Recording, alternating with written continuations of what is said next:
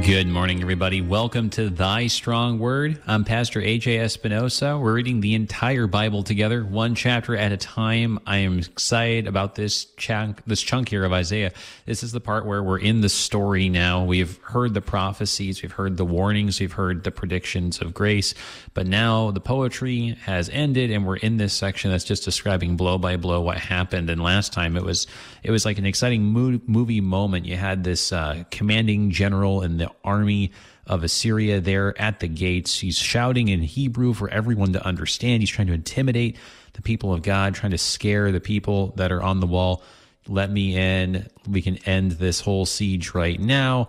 You don't have to die. It's a very tense moment. And then Eliakim and who is it? It's Joah and Shebna along with him. They go in and they deliver the news to King Hezekiah. These scary words, the taunt of this guy, this high-ranking official, this Rabshakeh of Assyria. And so now we get his reaction, King Hezekiah.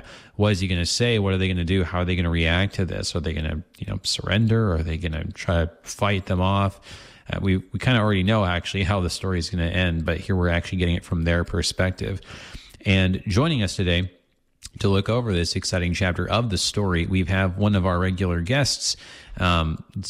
It's been a little while, and I'm very excited that we're having him today. It's Pastor Nabil Noor, pastor of Trinity Lutheran Church in Hartford, South Dakota, also the fourth vice president of the LCMS. Welcome back, brother. Always an honor to have you on. So glad that we're looking at this chapter together today. Saint AJ, you are so very kind. Thank you very much. It's a privilege and honor to be in the Word, for it gives us the truth and leads us to the freedom from every enemy of the gospel.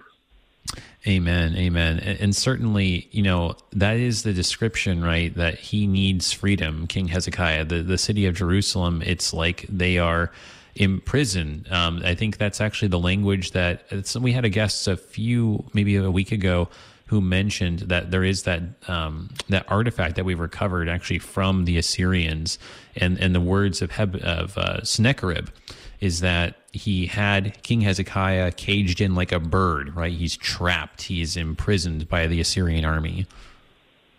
That is correct, actually. It is very correct. And so it's easy then, as you were just saying, to actually see the connection here. It's how much is it? When you have the descriptions of, Satan, for example, in the New Testament, that he prowls like a roaring lion, you can kind of picture Satan as like this Rabshakeh, this leader of his armies. He's there outside the gates and he's shouting at us. He's trying to intimidate us, saying like, you can't stop me. I'm going to come in. I mean, it's kind of similar. It draws a real easy spiritual parallel to us. Well, in the book of Ephesians, chapter 6, the Apostle Paul says we are fighting not man, but a spiritual warfare. And the devil's purpose has always been to take the children of God away from him. He did it with Adam and Eve.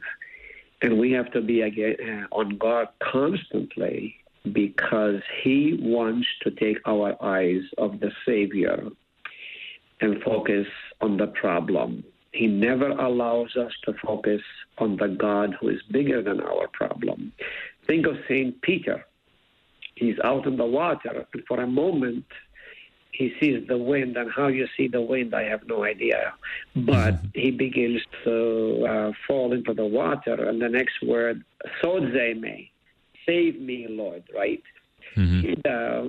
He sees the problem, but he doesn't see the one who solves the problem right in his presence. And this is kind of what this chapter is about. He wants Hezekiah and his priest, and the scribes, to focus on the problem, but not on the one who is able to solve the problem. And that's the key thing that you and I, as Christians and followers of Jesus today, ought to always remember.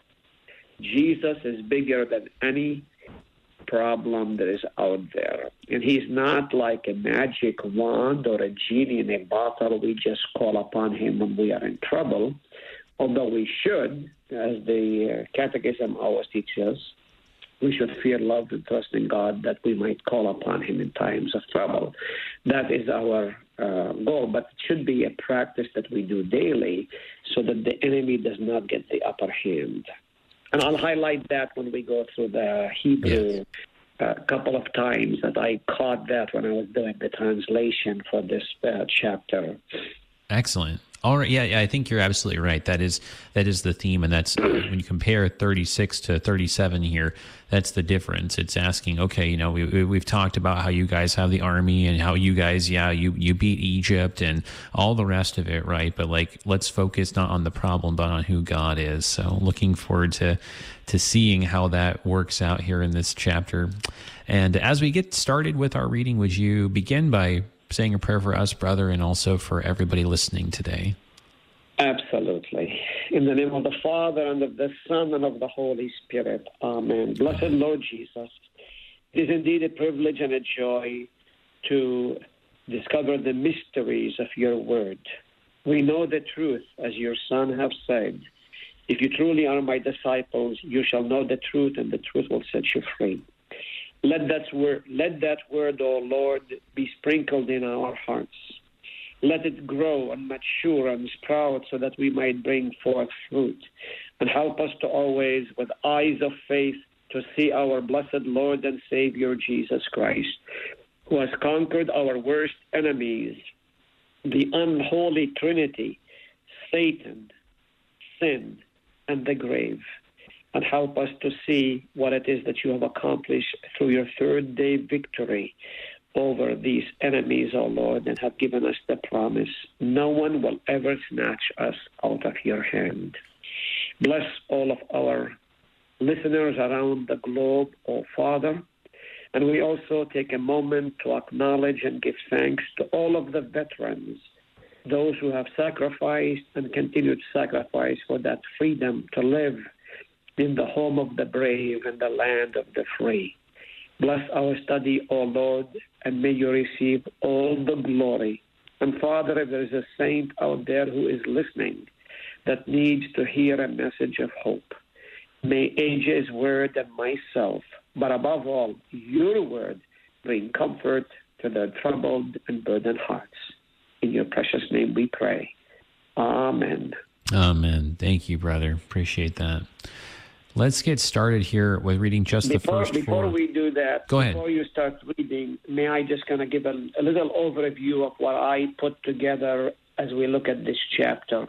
Oh, sure. Yeah, I'd be happy to. It's an ironic chapter. It's filled with the paradoxes and the ironies. And here are some of the contrasts that I noticed. Okay. It's full of twists and turns, troubles and triumphs, rebuke and rejoicing, blasphemy and blessing, hopelessness and hope, death and deliverance, harm and help, words versus action. These twists in this chapter draw you to see a great picture of the God who is behind the scene, directing every step of people's lives. And we cannot forget that. Yeah. Yeah, no, With that introduction, I turn it over to you. Yeah, thank you. I appreciate that. That's that was very well said, and I think you're right that Isaiah's been this prophet of poetry who sees all of these poetic reversals in all the ways that he describes everything to us, and even now when it comes to the way the story is told, you see the reversals and those ironies, like you were saying. So, and we'll see some of that even in just the first four verses here. So, absolutely, yes. I'll follow along in the Hebrew while you're going. Sounds good. And then I'll highlight some of the things that I want to highlight as we go through. The geographical location of where Sennacherib talks about all of these things. I'm not going to spend a lot of time on that. It's a lengthy chapter, but suffice to say what we have is just golden. Absolutely. This is a fantastic chapter here in the story. I mean, it's just one of the best stories that we just don't tell nearly enough. We should tell the story in Sunday school. It's fantastic. But okay, here we are. First four verses. Isaiah chapter 37. As soon as King Hezekiah heard it, he tore his clothes and covered himself with sackcloth and went into the house of the Lord. And he sent Eliakim, who was over the household, and Shebna the secretary, and the senior priests, covered with sackcloth, to the prophet Isaiah the son of Amoz. They said to him, Thus says Hezekiah, This day is a day of distress, of rebuke, and of disgrace. Children have come to the point of birth, and there is no strength to bring them forth. It may be that the Lord your God will hear the words of the Rabshakeh, whom his master the king of Assyria has sent to mock the living God, and will rebuke the words that the Lord your God has heard. Therefore lift up your prayer and for the remnant that is left. All right, so he receives the words, and I mean, he's so troubled, and he sends... He's troubled, and he is distraught. All of these things are true. Couple of things for those who are listening. The name Hezekiah, which should tell the story, Jehovah is my strength, or God is my strength. Ironically, in this chapter, where you have when he hears the news and he shows every aspect of humility by tearing the clothes, putting the ashes, and then he calls upon his helpers, the scribes, the priests, and those. And then ironically, what he says in verse 4 caused me to stop and say, wait a minute, I've heard this before. And then it begins in verse 4, perhaps the Lord, your God, will hear this, okay? And then he says this a little bit later. In the latter part of 4, Asher Shema Yahweh Elohecha ben Asita. Again, when he will hear, your God is the one. And I thought it's ironic, this man of God says to Isaiah, rather than my God or our God, he says your God. And I was reminded of Saul.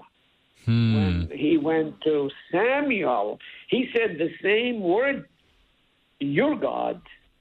And yet later on, we do hear where he prostrates himself. So I don't know why. I didn't spend a lot of time on this, so I just to figure out the irony in this. Why is he saying to Isaiah, your God, and rather than our God or our... But, I mean, he's doing everything proper. He's doing everything proper as far as one who is devout, because you look at chapter 38, he's very devout. He's praying to God, saying, here's what I've done. And then if you look at Isaiah 42, then you have Nachamu, Nachamu, Amar Yahweh, comfort, comfort my people. So we do know the end of the story, and yet the irony is, why does he say, your God? And then the humility of this man, is really evident in, hey, what do we need to do? Let's go to the Lord in prayer. Yes. But ironically, he's not himself doing that, but he goes to Isaiah the prophet and say, hey, lift up, Venasita at the end of 4, and lift up, Tepelah, your prayers for the remnant that is still here. And of course, we know what happened, because in chapter 36, Sennacherib has besieged or imprisoned, I used that term earlier, the countryside. And so he comes with a huge, massive army. Yeah, that's really interesting. I hadn't really paid attention to that, but you're right. There is that expression, your God, and you're right that it's mentioned in other places as well. One of the things that comes to mind is that even our Lord in the Gospels actually uses that term, your God. I think it was, if I'm not getting my wires crossed, I think the Lord speaks to the women at the resurrection, and he says, go and tell my brothers that I am ascending to God. Well, I think he says, go and tell them I'm ascending to my God and to your God. I think he uses that phrase. So he uses that phrase. That is true. You are correct in doing so, except Jesus is the author of life, so he's teaching them about this. here is a different metaphor that is being used. Right. And I spend a lot of time on it, and I didn't read any of the commentaries on that. But when I was translating, I thought, oh, that's ironic, because I do remember specifically when Saul, Samuel had been delayed in coming, and Saul takes the presumption. He says, well, I did what your God has asked me to do. And that kind of drew my attention to these wordings. Yeah. I wonder if it does what it does is it serves to highlight the different kinds of relationships that are at play. Because, like, for instance, when our Lord says, to your God and to my God, he's been saying all along that he's going to be ascending to his Father, highlighting that special relationship. And for him, it's a return, right? It's and in some ways, it's not that they've ever really been separated, but it's just only kind of right and proper that they be together as they truly are. But by him saying your God, it is perhaps a word of comfort that, okay, I'm not actually really leaving you. Yeah. Right? Like it's highlighting that different kind of relationship. So I wonder if here, when Hezekiah says that, if it's highlighting the different kind of relationship that Isaiah has with God, because the special relationship Isaiah has, right, is that, Isaiah, he's the one who's been commissioned by God to speak on his behalf. He's had his lips purged with the hot coal from the altar. He's, seen the flowing train of God among the seraphim. So by saying your God, if this is maybe expressing faith in the word of Isaiah, saying, I know that you are the spokesman of God. I know that you speak for him. I know that when you say something, it's the word of God. It's not just the word of man. So perhaps it's actually Hezekiah's humble way of saying that he's ready to listen to whatever Isaiah has to say next, because Isaiah is about to speak to the situation. Correct. And I think you are right, and I didn't think about it till you started talking about this, because you and I, AJ, as pastors, we've heard that from our saints who say, Pastor, you pray to God because he will listen to you. Right. And I just thought of that as you were explaining that, and that's a very good way to say that. Right. It's not that we have a better door to the throne of grace, but, the life that we do in the service. And I think that's another distinction is a king versus a prophet. Right. I think Hezekiah knows his place. It's not that he can't pray, because we do know he's doing the right thing. Of course. Anyway. Right. That's a very good point. Thanks for sharing that, too. Yeah. All right. Well, let's keep going here. So let's hear what does Isaiah say, right? What is he going to say to this situation here? They've humbled themselves and they're ready to have the prophet speak to this. And so what does the prophet have to say? So here it is in verse 5 then. We're just going to go all the way till verse 13, because this is kind of what he says, and then it actually just happens the way he says. So here it is in verse 5. When the servants of King Hezekiah came to Isaiah, Isaiah said to them, Say to your master, Thus says the Lord, Do not be afraid because of the words you have heard, with which the young men of the king of Assyria have reviled me. Behold, I will put a spirit in him, so that he shall hear a rumor and return to his own land, and I will make him fall by the sword in his own land. The Rabshakeh returned and found the king of Assyria fighting against Libnah, for he had heard that the king had left Lachish. Now the king had heard concerning Tirhakah, king of Cush, he has set out to fight against you. And when he heard it, he sent messengers to Hezekiah, saying, Thus shall you speak to Hezekiah, king of Judah. Do not let your God in whom you trust deceive you by promising that Jerusalem will not be given into the hand of the king of Assyria. Behold, you have heard what the kings of Assyria have done to all lands, devoting them to destruction. And shall you be delivered? Have the gods of the nations delivered them, the nations that my fathers destroyed, Gozan, Haran, Rezeph, and the people of Eden who were in Telassar? Where is the king of Hamath, the king of Arpad, the king of the city of Sepharvaim, the king of Hanar, the king of Eva? Thank you for reading that. Let me just kind of give an overview, of course. Yes. This is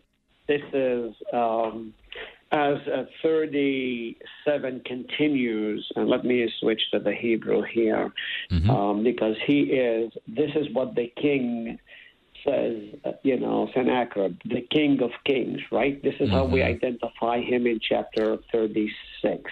Right. And in this section, what you really see is the arrogance that this king assumes the authority and the power and the glory that belongs only to God, the Father, Son, and Holy Spirit. Now, I just wrote a couple of things that I want to highlight as we go through this to explain about the prayer. We know that God is a jealous God, and he gives his power to no one. And what Sennacherib is doing is taking the place of Jesus, who is often referred to in Scripture as the King of Kings and Lord of Lords. And you can look at this in 1 Timothy 6:15, Revelation 7:14. Those words we have there. Then we have the aspect of God is a jealous God. And you can look at that in Exodus 24, as well as Deuteronomy 4:24. And then specifically in Isaiah 42:8, which are really beautiful words. I am the Lord, that is my name. My glory I give to no other, nor my praise to carved idols. When you look at that in comparison, what Isaiah, he gives hope to King Hezekiah. Say, hey, don't worry about this. Right. I will put in him a spirit that will do something to change him. And again, I'm going to go back to reading the account of Saul when he was facing the Philistines, and there was an evil spirit put in him too.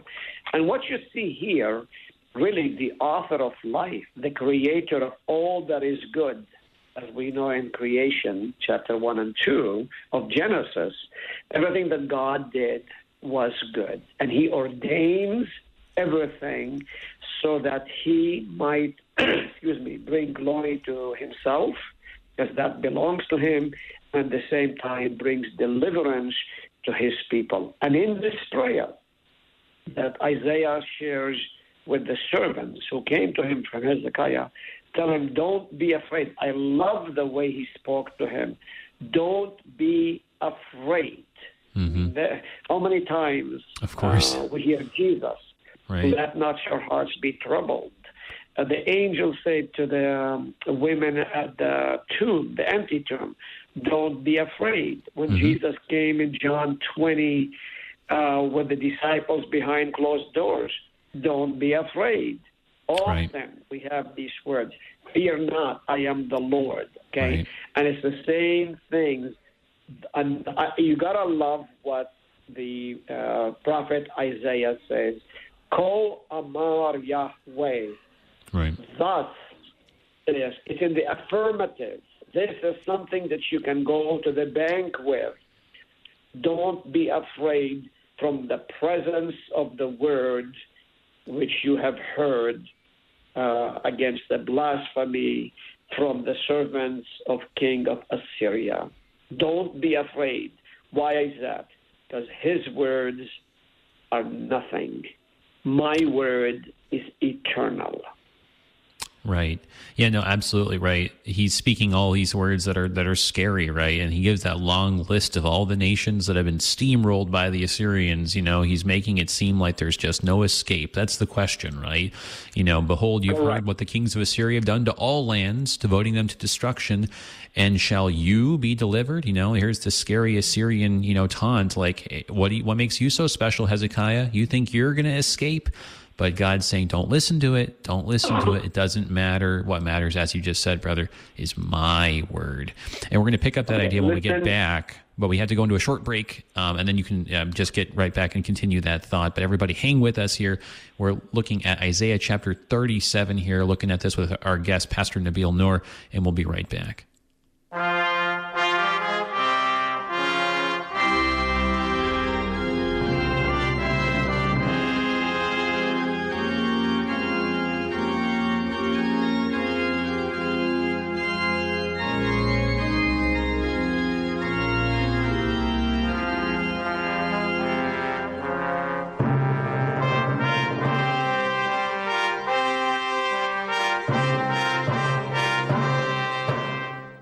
Hey KFUO listeners, what's one of the most important things in life?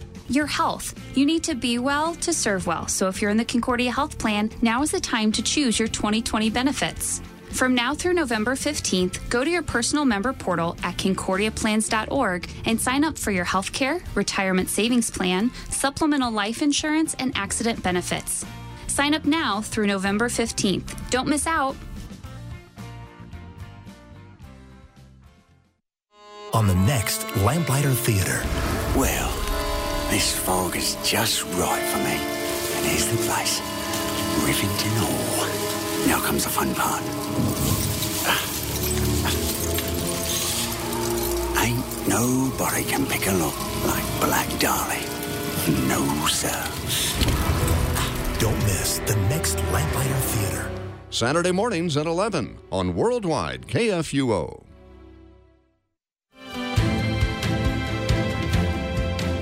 Hi, this is Todd Wilkin, inviting you to join us for Issues Etc. weekday afternoons from 3 to 5. Issues Etc. is a live call-in show with a twofold purpose. We defend and teach the truths rediscovered during the Reformation, grace, faith, Scripture, and Christ alone, and we challenge today's postmodern culture with its unbiblical ideology. Issues Etc. live weekday afternoons from 3 to 5 on KFUO.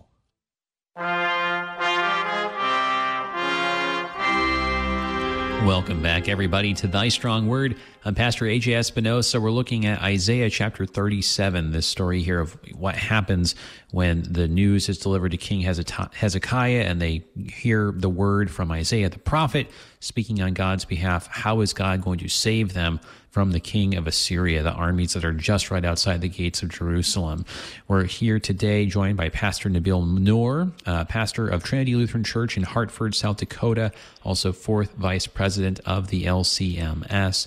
If you have a question for me or for Pastor Noor this morning, I invite you to call in if you're listening live, 1-800-730-2727, or if you're in St. Louis, 314-821-0850, or you can always send an email to kfuo@kfuo.org.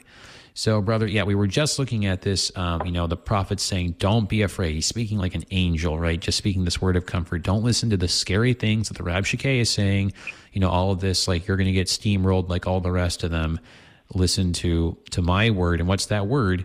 He's going to hear a rumor. This is interesting, right? He's going to hear a rumor and return to his own land, right? And so this is kind of an interesting detail that isn't really mentioned elsewhere in Isaiah, but it seems to have the effect of delaying things or stretching things out. Perhaps you can unpack that for us a little bit.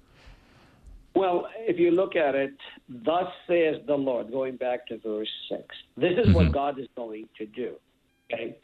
And then if you look closely, he said, I'm going to give him to go back to what he came from. Because he's very, very arrogant in what he's trying to accomplish. And because when we get a little bit later, he said, what are you putting hopes in these words of God? And then he compares himself with all of the other kings. He says, well, your God is going to be just like all of the other gods. And that's why I highlighted the emphasis about he's taking the authority of Christ or usurping the authority. And then ironically, at the end of verse 7, I'm going to send him a spirit which he will hear the rumor, and he will return to his own land, and there the Nifal, or the Hiphael is actually used, he will be caused to fall by the sword. And we know how it's going to end up. His own two sons literally fall on him, and they kill him by sword. So, one of the things I often teach my beloved saints of Trinity is that you and I know what happened yesterday, and up to this moment, we know how things are going to go. Another hour I cannot see. God sees all things as present. He has no past. He has no future, only as present. So God sees what's going to happen before it happens. And this is what you have right here. He's going to fall, and he sends him to his own country only so that he may teach a lesson, not only to Sennacherib, but to all of the people, and even for us today who put our hope and trust in anything but the God of Abraham, Isaac, and Jacob, not the God of the dead, but the God of the living. And that's an important lesson for us to grasp out of this chapter. Absolutely right. God's demonstrating his control over everyone, even over the armies of the Assyrians, that, if he gives them to understand or to think a certain plan of action is the best, that they go along that way. God can influence everyone. It's not like he only influences the people who are religious or Isaiah or something like that. He really is the Lord of hosts, all the armies of the earth. And so this is interesting, though, because as you pointed out, we do know that in the end, Sennacherib's going to go back to Assyria. He's going to fall by the sword, by the hand of his own sons. We know that there's going to be the angel of the Lord that's going to come and rescue in all this. But it's just this interesting detail kind of in the interim here, right, that he's going to hear a rumor. And it says here in verse 8 that he returned and he finds the king of Assyria fighting against, this is referring to the Rabshakeh now, not Sennacherib. He finds the king of Assyria fighting against Libnah, and there's this hearing of this rumor about the king of Cush. So what's going on with all of this? That it seems like the Rabshakeh is like is diverted, perhaps, or like he's disturbed by hearing about what's going on somewhere else, like he's distracted from what's happening in Jerusalem for a moment. Well, remember that God moves everything in this world to accomplish his good. Isaiah 55, 8 and 9, my ways are not like your ways, and neither are your thoughts like my thoughts. This guy is so arrogant and proud, and he thinks he has done damage to all of these things, these communities and these cities and these kings and these gods. And now God is saying to him, wait a minute, no, there's something more powerful than you are. And he begins, if you can look at a chessboard, and God is making all of these different kings coming from one side to the next, and he hears the rumor, he says, wait a minute, I got to go back lest they take over my kingdom while I'm away. Right. And so the direction that's going on right here is God is moving these chess parts to be part of the distraction. And so he pulls him out from where he needs to be because he can't come across that. This is kind of what's going on at this moment. Right. Yeah, thank you. That's helpful. I mean, I'm reminded of, I'm reminded of the people of God, led by Joshua marching around, for instance, the city of Jericho, right?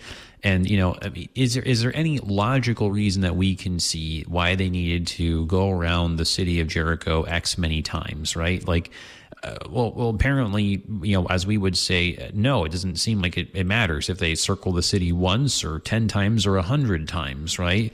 But God knows, and God has his timing, and for whatever reason, the way that God had it all figured out, when they obeyed the word that was given to Joshua, it was in that particular moment then that the walls came tumbling down. And so it seems kind of similarly here that God has said, you know what, I want the Rabshakeh and these Assyrians to go back for right now. And then later they're, because they're responding to this rumor, they're afraid about, Cush getting out of hand.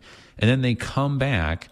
And because of God's timing, God knows the second time then they come, it's not going to be good for them. They're not going to leave with their lives this time.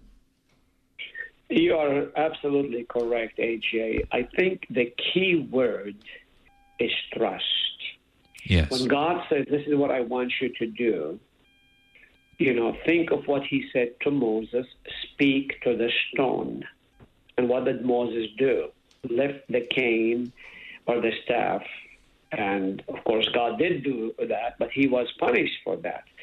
Psalm 37:5, commit your ways unto the Lord, trust also in him, and he shall bring it to pass. I am not God. I'm not called here to question what God does. I'm here to believe what he has said. In Psalm chapter 2, verse 1, 2, and 3, he said, why do the nations rage and the peoples plot in vain? The kings of the earth set themselves, and the rulers take counsel together against the Lord and against his anointed, saying, let us burst their bonds apart and cast away their cords from us. And then continuing with that, he laughs at them. He just laughs. He who sits in the heavens laughs. The Lord holds them in derision. And then he will speak his wrath. And this is kind of what you are seeing right here, brother. What God is saying is always good for us. Right. And it is in matters of faith that we stand firm on the word of God. If you know, we just celebrated the Reformation 3 weeks ago with Luther saying, I cannot move away because the word of God has spoken. And this is kind of the image right here. All that God is directing to show again what power there is in his word. And if you look at Romans chapter 1, verse 16, it says, for the word of the Lord is powerful, right? The word there that is used for power is dynamite. Just think what the word does. It's dynamite. It blows to smithereen everything that stands in front of it. And earlier you talked about the angel of the Lord comes to the rescue.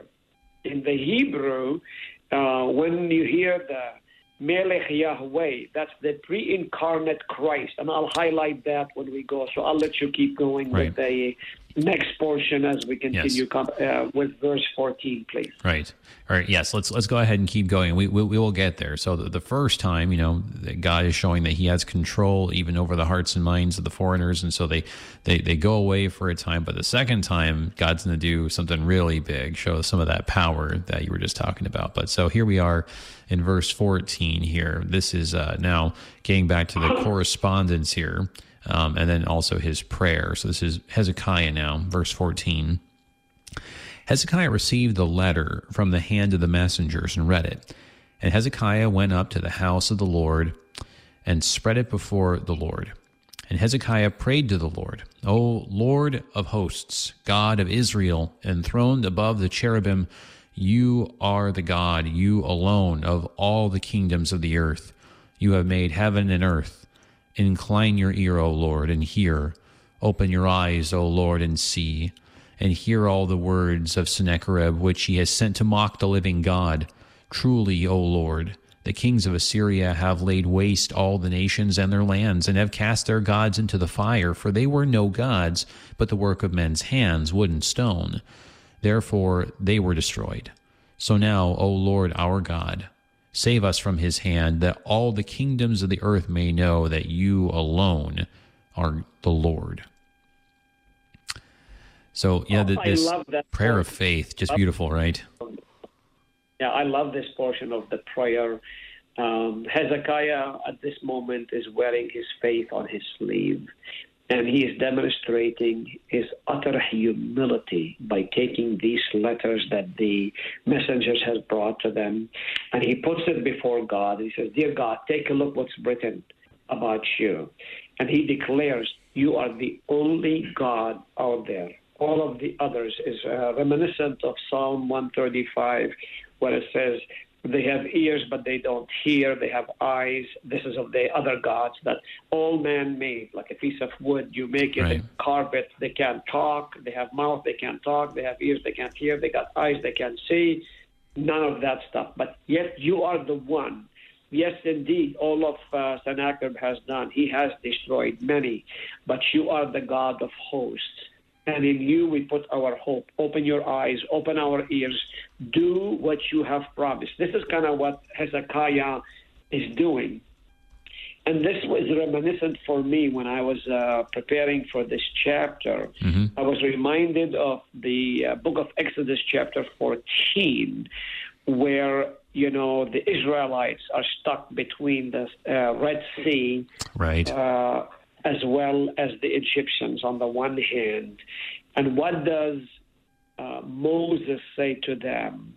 Moses said to the people, fear not, stand firm and see the salvation of the Lord, which he will work for you today. For the Egyptians whom you see today, you shall never see again. The Lord will fight for you, and you have only to be silent. Two thoughts. The word for salvation in verse 13 is from the same root, Yeshua. Mm-hmm. So, in essence, Moses is saying, you guys sit down, grab a cup of coffee, what Jesus was going to do. Keep your eyes on Jesus. He's on the stage. See what he's going to do. And then he goes on to say, he is going to fight for you. Your God is going to fight. You don't have to fight because you cannot defeat the enemy, but I can. And in that hope, Isaiah comforts Hezekiah. And in that prayer, Hezekiah cries out to his Father in heaven and say, Lord, you are Ata Levadecha. You are the only one. There's no other like you that can do, do the things that you have promised. Only you can deliver. Only you can give hope. Only you can be the one that demonstrate the awesomeness of who you are. So pay attention. Come to the rescue. Yeah, absolutely. And just like you were saying at the beginning, that key idea of don't look at the problem, but look at God, look at who he is. And that's the difference maker, right, in all of this. In the previous chapter, when the messengers of Hezekiah were sent out, Eliakim and Joah and Shebna, it was all just like, hey, look at everything that Assyria has done and what we're going to do to you. But here, Hezekiah, in faith, what is he going back to? You know what? All that's true. Okay, you're so strong, and yeah, you could beat us and all the rest. But you know what? There's the one thing you're forgetting.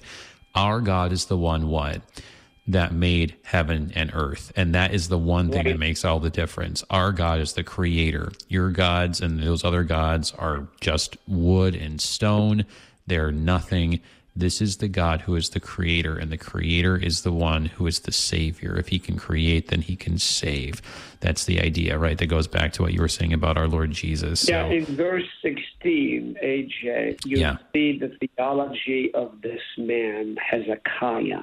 Right. Because he has a firm belief in the word and the power of the word. Because he begins in verse 16, Lord of hosts, Yahweh, Lord of hosts, the God of Israel, who dwells above the cherubim. Okay, you are the one. Ata hu Elohim levadecha. You are the one of all the kingdoms of the earth. You are the one who created the heavens and the earth. And so he's calling back to remembrance of what took at creation. Only through the simple word God spoke and there was, and God speaks and there is. We did that yesterday at the Trinity. I spoke the word of the consecration of the element. This is the word of God for the forgiveness of sins. And in that word there is power, there is light, there is hope, there is rescue, there is deliverance. And this is what you see here in Hezekiah. Right. Absolutely. That's the thing that makes all the difference. So even in the midst of the situation that seems hopeless, as we've seen, God can create a way out. So always. We don't have that much time left, so I think I need to read a larger chunk here. Beginning in verse 21, it introduces like a longer section. It's kind of a little bit of a poem, an oracle from Isaiah. I think I'm just going to go ahead and read to the end of that. So I'll start it in 21 in the introduction, and I will just conclude there at verse 29 at the end of it. And we can have time for some comments before we look at the final section of the story then that picks up. All right, so here's verse 21. Then Isaiah, the son of Amoz, said to Hezekiah, saying, Thus says the Lord, the God of Israel, because you have prayed to me concerning Sennacherib, king of Assyria, this is the word that the Lord has spoken concerning him. She despises you, she scorns you, the virgin daughter of Zion. She wags her head behind you, the daughter of Jerusalem. Whom have you mocked and reviled? Against whom have you raised your voice and lifted your eyes to the heights? against the Holy One of Israel. By your servants you have mocked the Lord, and you have said, with my many chariots I have gone up to the heights of the mountains, to the far recesses of Lebanon, to cut down its tallest cedars, its choicest cypresses, to come to its remotest height, its most fruitful forest. I dug wells and drank waters, to dry up with the sole of my foot all the streams of Egypt. Have you not heard that I determined it long ago? I planned from days of old what now I bring to pass, that you should make fortified cities crash into heaps of ruins, while their inhabitants, shorn of strength, are dismayed and confounded, and have become like the plants of the field and like tender grass, like grass on the housetops, blighted before it's grown. I know you're sitting down and you're going out and coming in, and you're raging against me, because you have raged against me, and your complacency has come to my ears. I will put my hook in your nose and my bit in your mouth, and I will turn you back on the way by which you came. Wow. So a powerful prophecy from Isaiah saying, you think you are so strong. Don't you know I'm the one who gave you that strength, and now I'm the one who's going to take it all away. For the sake of time, let me just give a couple of thoughts. Again, Yes. The prophet Isaiah speaks, thus says the Lord. That's number one. And this is also reminiscent of King Nebuchadnezzar, who thought himself so highly, and what did God do? Make him eat grass and grow fingernails, living in the wilderness. In the book of Proverbs, this is paraphrased, man proposes, but God disposes. We think we are so mighty, we are so powerful, but God says you're nothing. You're just an instrument in my hand. I move mountains. You can't. Even though, if you notice what Sennacherib says, he primarily says, well, I. It's all about me. He never gives any glory to God, even though God put him in that place. Right. And the point of the prophet Isaiah, which is really comforting, even to me as well as to you and all of our listeners, is that when you put your hope in the Word of God, there is truth, and there is life, there is deliverance, and there is freedom.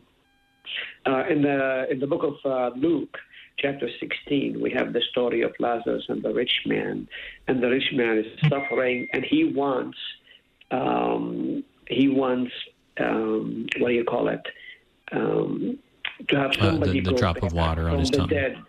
Right. And Abraham says, no, they have the word. And he says, no, if somebody comes from the word, from the dead. And Abraham says, if they don't believe the word, even if somebody comes, is not from the dead, is not going to believe. And this is what you have right here. This is a great glimpse of the hope that God can give.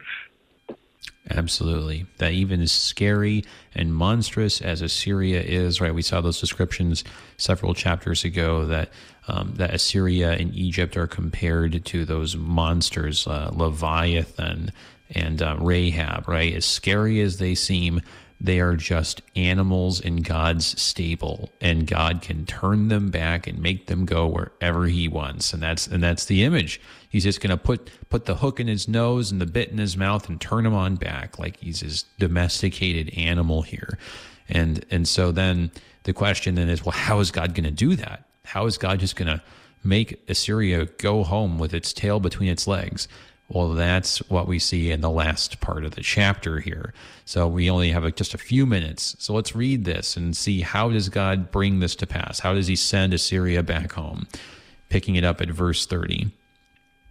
And this shall be the sign for you.